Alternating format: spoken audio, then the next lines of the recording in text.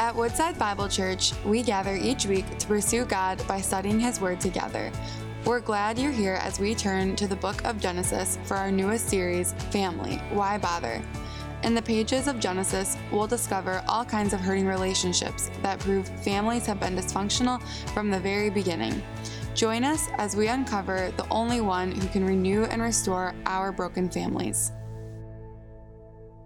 So we're getting back into Genesis chapter 2 and 3 is where we are this morning. You guys remember last week we began this sermon series. I'll say a little bit more about it on family.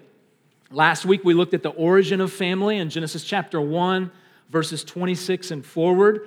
And this week we're skipping ahead a few verses to Genesis chapter 2, verse 15. And then I'm going to read all the way through chapter 3, verse 13, and then just verse 21. So it's a little funky reading this morning, but really helpful as we continue to step through the book of Genesis and kind of studying it through the lens of family and relationship. That's kind of the question we're asking, and that's what we want God to speak into, is what is family, the blessing of family, the brokenness of family, and how can we live in relationships in ways that honor God. So Genesis chapter 2, verse 15 through Genesis chapter 3, verse 13, and then verse 21. Brothers and sisters, hear the words of our God. The Lord God took the man and put him in the Garden of Eden to work it and keep it. And the Lord God commanded the man, saying, "You may surely eat of every tree of the garden, but of the tree of the knowledge of good and evil you shall not eat, for in the day that you eat of it, you shall surely die." Then the Lord God said, "It is not good that the man should be alone. I will make him a helper fit for him." Now out of the ground the Lord God had formed every beast of the field, every bird of the heavens, and brought them to the man to see what the man would call them. And whatever the man called every living creature, that was its name. The man gave names to all livestock, to the birds of the heavens, to every beast of the field. But for Adam, the man, there was not found a helper fit for him. So the Lord God caused a deep sleep to fall upon the man, and while he slept, took one of his ribs, closed up its place with flesh, and the rib that the Lord God had taken from the man, he made into a woman, and brought her to the man. Then the man said, "This at last is bone of my bones and flesh of my flesh. She shall be called woman, because she was taken out of man. Therefore a man shall leave his father and his mother and hold fast to his wife, and they shall become one flesh. And the man and his wife were both naked and were not ashamed. Now the serpent was more crafty than any other beast of the field that the Lord God had made. The serpent said to the woman, 'Did God actually say you shall not eat of any tree in the garden?' And the woman said to the serpent, 'We may eat of the fruit of the trees in the garden, but God said you shall not eat of the fruit of the tree that is in the midst of the garden, neither shall you touch it, lest you die.'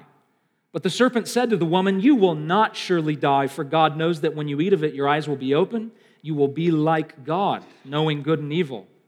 So when the woman saw that the tree was good for food, that it was a delight to the eyes, that the tree was desired to make one wise, she took of its fruit and ate. And she also gave some to her husband who was with her, and he ate. Then the eyes of the both were opened, and they knew that they were naked, and they sewed fig leaves together and made themselves loincloths. And they heard the sound of the Lord God walking in the garden in the cool of the day, and the man and his wife hid themselves from the presence of the Lord God among the trees of the garden. But the Lord God called out to the man and said, 'Where are you?' And the man said, 'I heard the sound of you in the garden, and I was afraid because I was naked, and I hid myself.' God said, 'Who told you that you were naked?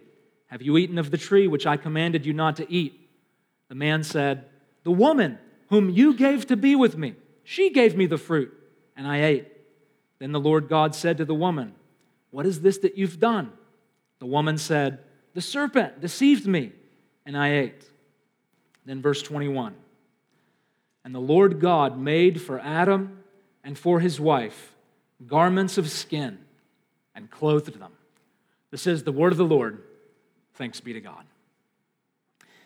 "'Tis better to have loved and lost than to have never loved at all." That quote is from a poem entitled In Memoriam by the English poet Alfred Lloyd Tennyson.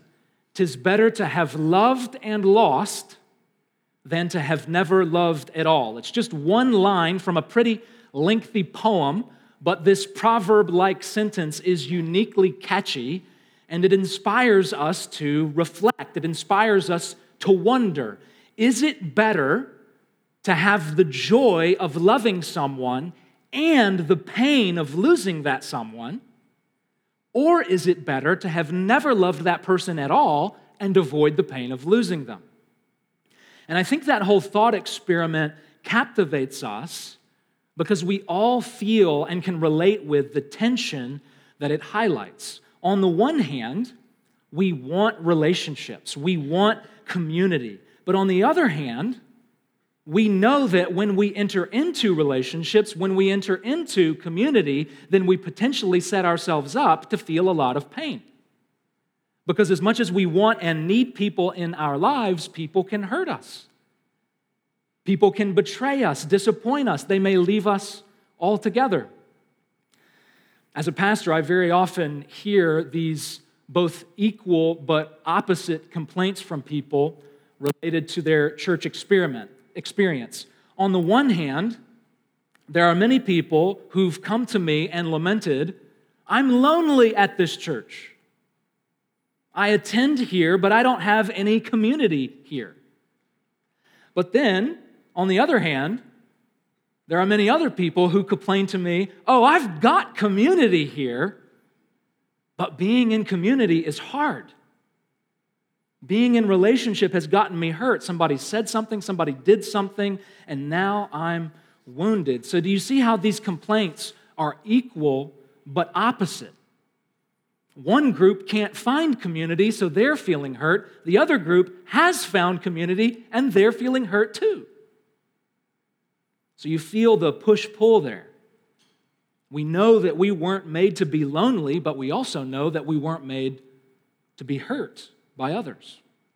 Well, this morning we're continuing our sermon series, what we've titled Family, Why Bother? And this series of messages, we're exploring the book of Genesis. And Genesis is brimming with family and community dynamics. In Genesis, we can learn much about God's design and purpose for the family, and by extension, we learn His design and purpose for all human relationships and community. And today, we're looking at the first family, and by studying the first family, we are very quickly going to see the first family conflict.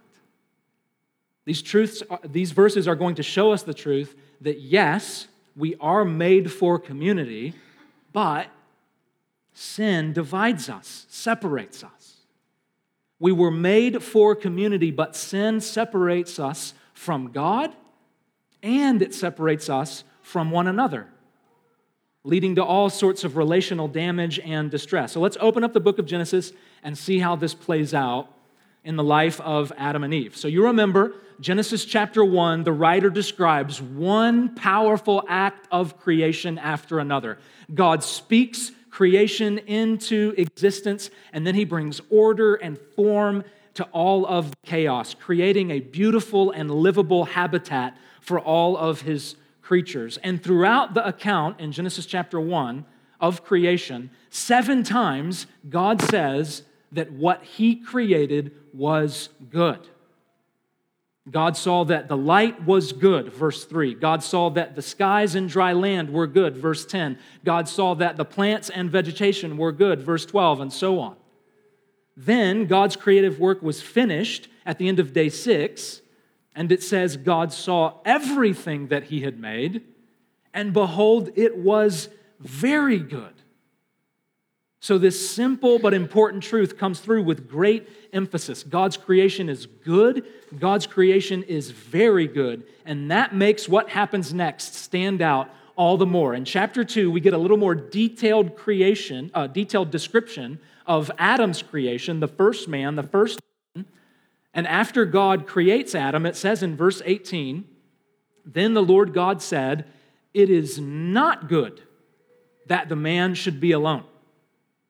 So as Bible readers, this discrepancy should catch our attention. God saw that creation was good. Everything that he made was very good. 7 times over it says good, good, good, but then not good.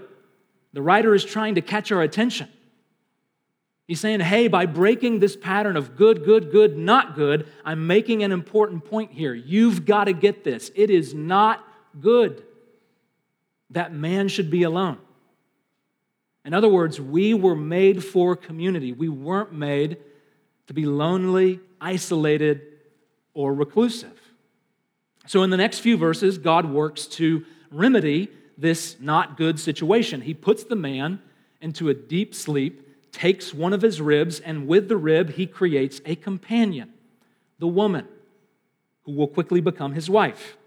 In the next few verses, God brings the woman to the man, and upon seeing the woman, Adam responds with this poetic exclamation describing his new attachment to the woman. Verse 23, he says, this at last is bone of my bones and flesh of my flesh. She shall be called woman because she was taken out of man. So he really says 2 things here. First, he says that she's bone of his bone and flesh of his flesh. And this was a way for him to say that we are now a family unit. So by comparison today, if we want to say that we're family with someone, then we say that we are of the same blood. We say that we are blood relatives. But in the ancient world, they didn't say they were of the same blood. They said they were of the same bone and flesh. So Adam says to Eve, she is bone of my bone and flesh of my flesh. In other words, our marriage relationship constitutes a new family, the first family. The second thing Adam does is name the woman. He says, she shall be called woman. And this act of naming the woman was an act of claiming the woman, in a sense. Adam was, in essence, saying that she is mine and I am hers. So he wasn't claiming her in a domineering, I own you sort of way. Rather, he was expressing his loving leadership for her and his commitment to her.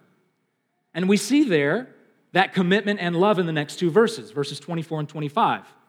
It says, therefore a man shall leave his father and his mother, and he shall hold fast to his wife, and they shall become one flesh, one family. And the man and his wife were both naked and were not ashamed. So a new marriage makes a new family. The man is to break away from mommy and daddy and hold fast to his wife. They are one flesh. They are one family through marriage. And in this relationship, they experience freedom and safety to the degree that they are able to be naked and without shame before one another. They have nothing to hide from one another. They experience a joyful intimacy together in relationship. This was God's design. We were all made for community. Whether we get married or not, we were made for friendship, for partnership, to have companions, to have family, to have people in our lives with whom we feel safe from judgment. We feel free to be ourselves. We feel free in their presence. That's what Adam and Eve originally experienced. That's what we were made for. But that is not the end of the story.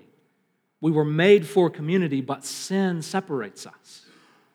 Sin separates us from God, and sin separates us from one another. And we're going to see that play out in the very next chapter, Genesis chapter 3. We're going to approach these verses by asking the question, how can we experience reconciliation in relationship? So if Genesis chapter 3 is the undoing of relationships, then maybe we can reverse engineer this whole story and find out, by God's grace, how to experience reconciliation, both with God and with one another. So first, what we see here is that we must listen to the truth of God's voice.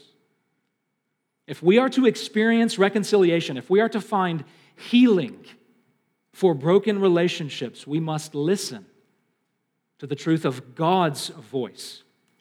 So immediately after their marriage, in chapter 2, the scene shifts to chapter 3, and an exchange between the woman and this crafty creature, the serpent. And their conversation starts off with the serpent asking Eve, "Did God actually say, 'You shall not eat of any tree in the garden'?" So notice the craftiness of the serpent here. On the one hand, he's trying to get her to question God's word and command, but on the other hand, he has misquoted to them what God's word was. Because God had originally told them that they could eat from any tree they liked, except for the tree of the knowledge of good and evil. But the serpent says, "Did God actually say that you shall not eat of any tree from the garden?" So the way that the serpent frames the question makes God sound more restrictive and less benevolent than he actually is. Well, the woman is drawn in by his subtlety, and then she responds in verses 3 and 4. She says, "We may eat of the fruit of the trees in the garden, but God said, 'You shall not eat of the fruit of the tree that is in the midst of the garden, neither shall you touch it, lest you die.'" So what the woman does is correct the serpent, but then she herself adds to the command. She says that God disallowed them to even touch the tree of the knowledge of good and evil. But again, that's not true. He simply said they shouldn't eat it. So you can see how the serpent is luring the woman in, sowing seeds of doubt, causing her to second guess and question God's good command for her life. And once he's got her there, he then switches strategies in verse 5, and he directly contradicts God's word. He says, "You shall not surely die. For God knows that when you eat of it, your eyes will be open, you will be like God, knowing good and evil." Verse 6 then says that the woman saw that the tree was good for food. She saw it was delightful to her eyes. It was desirous to make her wise. So she ate the fruit, and she gave some to her husband, who ate also. So they refused to trust God, and they refused to rely on him and keep the boundary that he set for them. And this is the start of all the brokenness in the world. Their relationship with God is broken, and as we will see, their relationship is fractured as well. This division begins because they listen to the voice of the liar instead of listening to the truth of God's voice. In Matthew chapter 4, just before Jesus begins his ministry, he's led into the wilderness for a time of fasting and solitude. And the idea seems to be that he would spend focused and intimate time with his Father before he enters into all of the difficulties and trials of his ministry. But during this time in the wilderness, all alone, fasting, Jesus is tempted. The gospel writers tell us that the devil himself comes to Jesus and tempts him 3 different times. He tempts Jesus with endless provision, he tempts him with a lot of power, and he tempts him with earthly glory. And each one of these offers would have allowed Jesus to avoid going to the cross. They were ways of bypassing the Father's will and word for Jesus' life. Jesus could have had provision, power, and glory without having to endure the cross. However, each time Jesus responds to these temptations by quoting Scripture. 3 out of 3 times he responds to the tempter by saying, "It is written."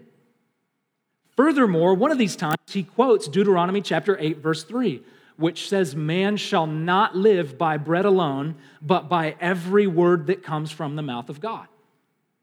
So you see how Jesus succeeded in listening to the truth of God's voice where Adam and Eve failed. This is a crucial step in being reconciled to God and working towards reconciliation with others, listening to the truth of God's voice. Because when we listen to and receive God's word in the gospel, then we are reconciled to God. We receive the good news that Jesus lived, died, and rose so that we could be forgiven of our sin and have a renewed relationship with God. When we receive the truth of the gospel, our relationship with God is restored. But not only that, once we trust in Christ, then He makes us agents of reconciliation in the world. He makes us peacemakers so that we now show up in the world with a heart to see reconciliation happen. Being a follower of Christ, receiving the gospel, His word, and then becoming a follower of Christ changes our whole perspective on relational conflict. Because as Christians, we have experienced God's endless mercy, and now we want to show that kind of mercy to others who have hurt us. When we listen to the gospel, when we receive God's word in Christ, we become God's children, and so we know the incredible patience of our Heavenly Father, and so now we want to show that kind of patience to those who are around us, even those who've hurt us. And as followers of Christ, we have heard the word of the cross and how He endured the painful links of making reconciliation with God possible. And so now we too, like our Savior, want to forbear and endure with difficult people to show them Christ-like love. So church, like Jesus, let's feed on God's word. And let's put ourselves in a community of people who are going to speak God's word to us. And let's sit under faithful preaching of the Scriptures so that we can hear the truth of God's voice over and over again, correcting us, encouraging us, enabling us to be reconciled with God and reconcilers in the world. Listen to the truth of God's voice. Secondly, we learn from this first family conflict, we must put off false ways of defending ourselves. Put off false ways of defending yourself. So right after the first couple eats the fruit and disobeys God, there's a change in them that occurs. Verse 7 says that then the eyes of both were opened, and they knew they were naked, and they sewed fig leaves together and made themselves loincloths. So previously we were told that they were naked and without shame. The couple had nothing to hide from one another, and so no need to cover up. But now that sin has come into the world, there is a need to cover up. There is a need to hide from one another. And it's no different in their relationship with God. Verse 8 says that they hear God entering the garden, approaching them, and the man and the woman hide from the presence of God. There used to be this free-flowing intimacy between the man and the woman and God, and now they are separated from one another, covering up and hiding. And when God confronts them, this just continues. God first addresses Adam and asks him if he ate from the tree which He commanded him not to eat, and Adam responds in verse 12. He says, "The woman whom you gave to be with me, she gave me the fruit, and I ate." So these words are not Adam physically covering himself up, as he did with the leafy loincloth, but he is still covering himself up in a way. He's defending himself. He defends himself by pointing the blame away from himself. He says, "God, the woman that you gave me, she gave me the fruit of the tree and I ate." Now notice here that everything Adam says is true.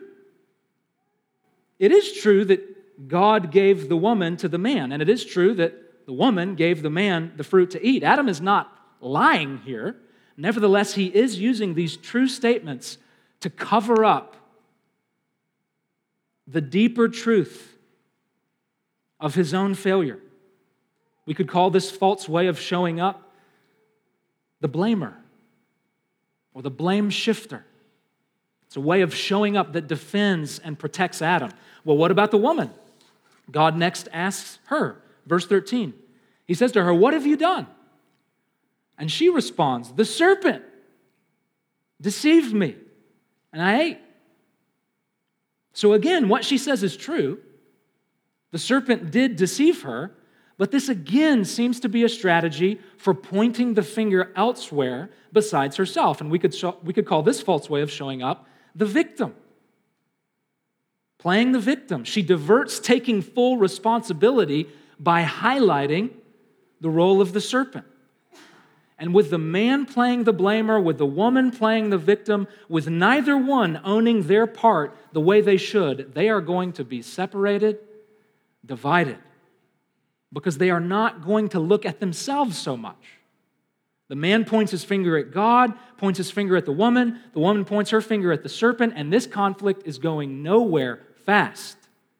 It is just going to deepen and deepen and deepen because it's a you did this, yeah, but you did that sort of situation.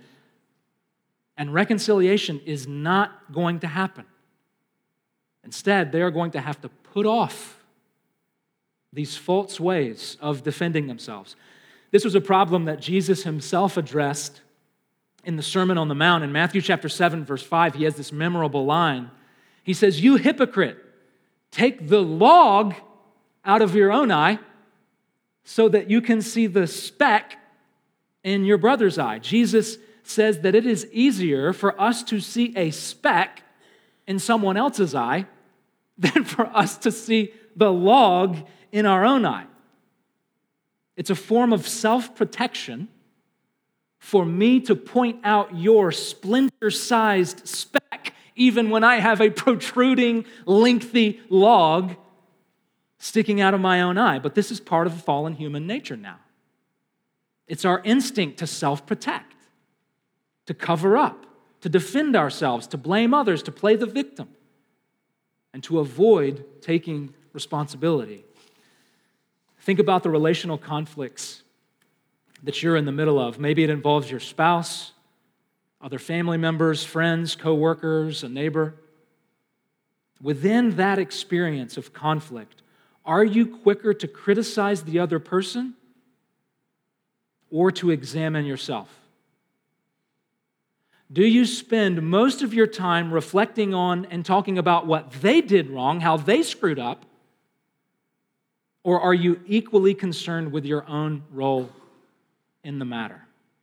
Just like Adam and Eve, when conflict happens, harsh things are said, hurtful actions occur, and we feel shame. We feel exposed. We feel vulnerable.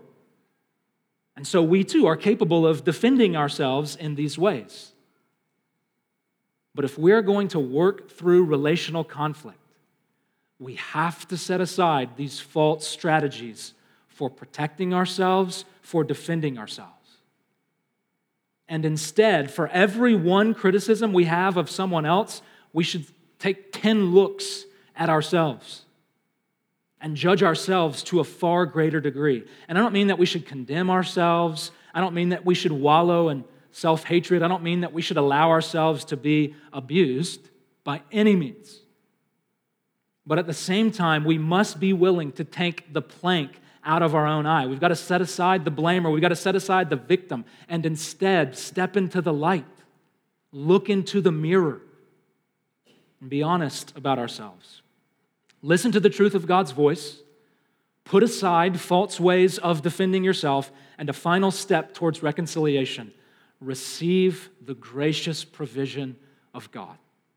Receive the gracious provision of God. So after God hears the man and woman defend themselves, he then responds by cursing the serpent and then letting Adam and Eve know that life is going to be different now that sin has entered into the world. Adam is going to work by the sweat of his brow. The woman is going to have pain in childbirth, and life is going to be broken in many other ways, as we see evidence by the news headlines day after day. But after that, in verse 21, it says that the Lord God made for Adam and for his wife garments of skin, and he clothed them. So whereas the man and the woman made skimpy loincloths out of leaves, God now provides for them a better, fuller covering. And furthermore, this covering comes at the expense of a sacrifice. It's a garment of animal skin, the verse says. So there had to be a sacrifice, an animal that died for them to have this covering. And this is God's way of saying, you don't have to hide from my presence. And you don't have to cover your shame. You don't have to defend yourself. You don't have to protect yourself. I will cover you. And my provision for you is infinitely more sufficient than what you could manufacture for yourself. And this act in Genesis chapter 3, verse 21, is one of the earliest indications that God had a plan to make the ultimate sacrifice. God had a plan to provide the ultimate covering through the Lord Jesus. Because the truth is that on our own, we cannot hide from God. Try as we might, we cannot hide from God. But the good news is, we don't have to hide from God. Through Christ, God has made a way for us to be fully accepted back into God's presence with no fear of God's judgment, because on the cross, Jesus was judged in our place. And the truth is that on our own, we could never cover over our shame. Our sin is too great, our failures are too many. But the good news is that we don't have to cover our shame on our own. On the cross, Jesus carried the burden of our shame so that we could receive a new, secure identity as God's beloved children. And here's why this truth is so important when it comes to relational conflict. If we are secure in who we are in Christ, forgiven, beloved, safe, accepted, if we are secure in who we are in Christ, then we don't have to win every fight. We don't have to take every criticism personally. We don't have to prove ourselves, justify ourselves by winning the argument. In Christ, we are free to be honest about our faults and failures, because the gospel is that God loves us despite our faults and failures. So we can be honest about them. You know, we started off this morning by asking whether relationships are worth it. Is it better to have loved and lost than to never have loved at all? It's an interesting thought experiment. But the truth is that we were made for loving relationships.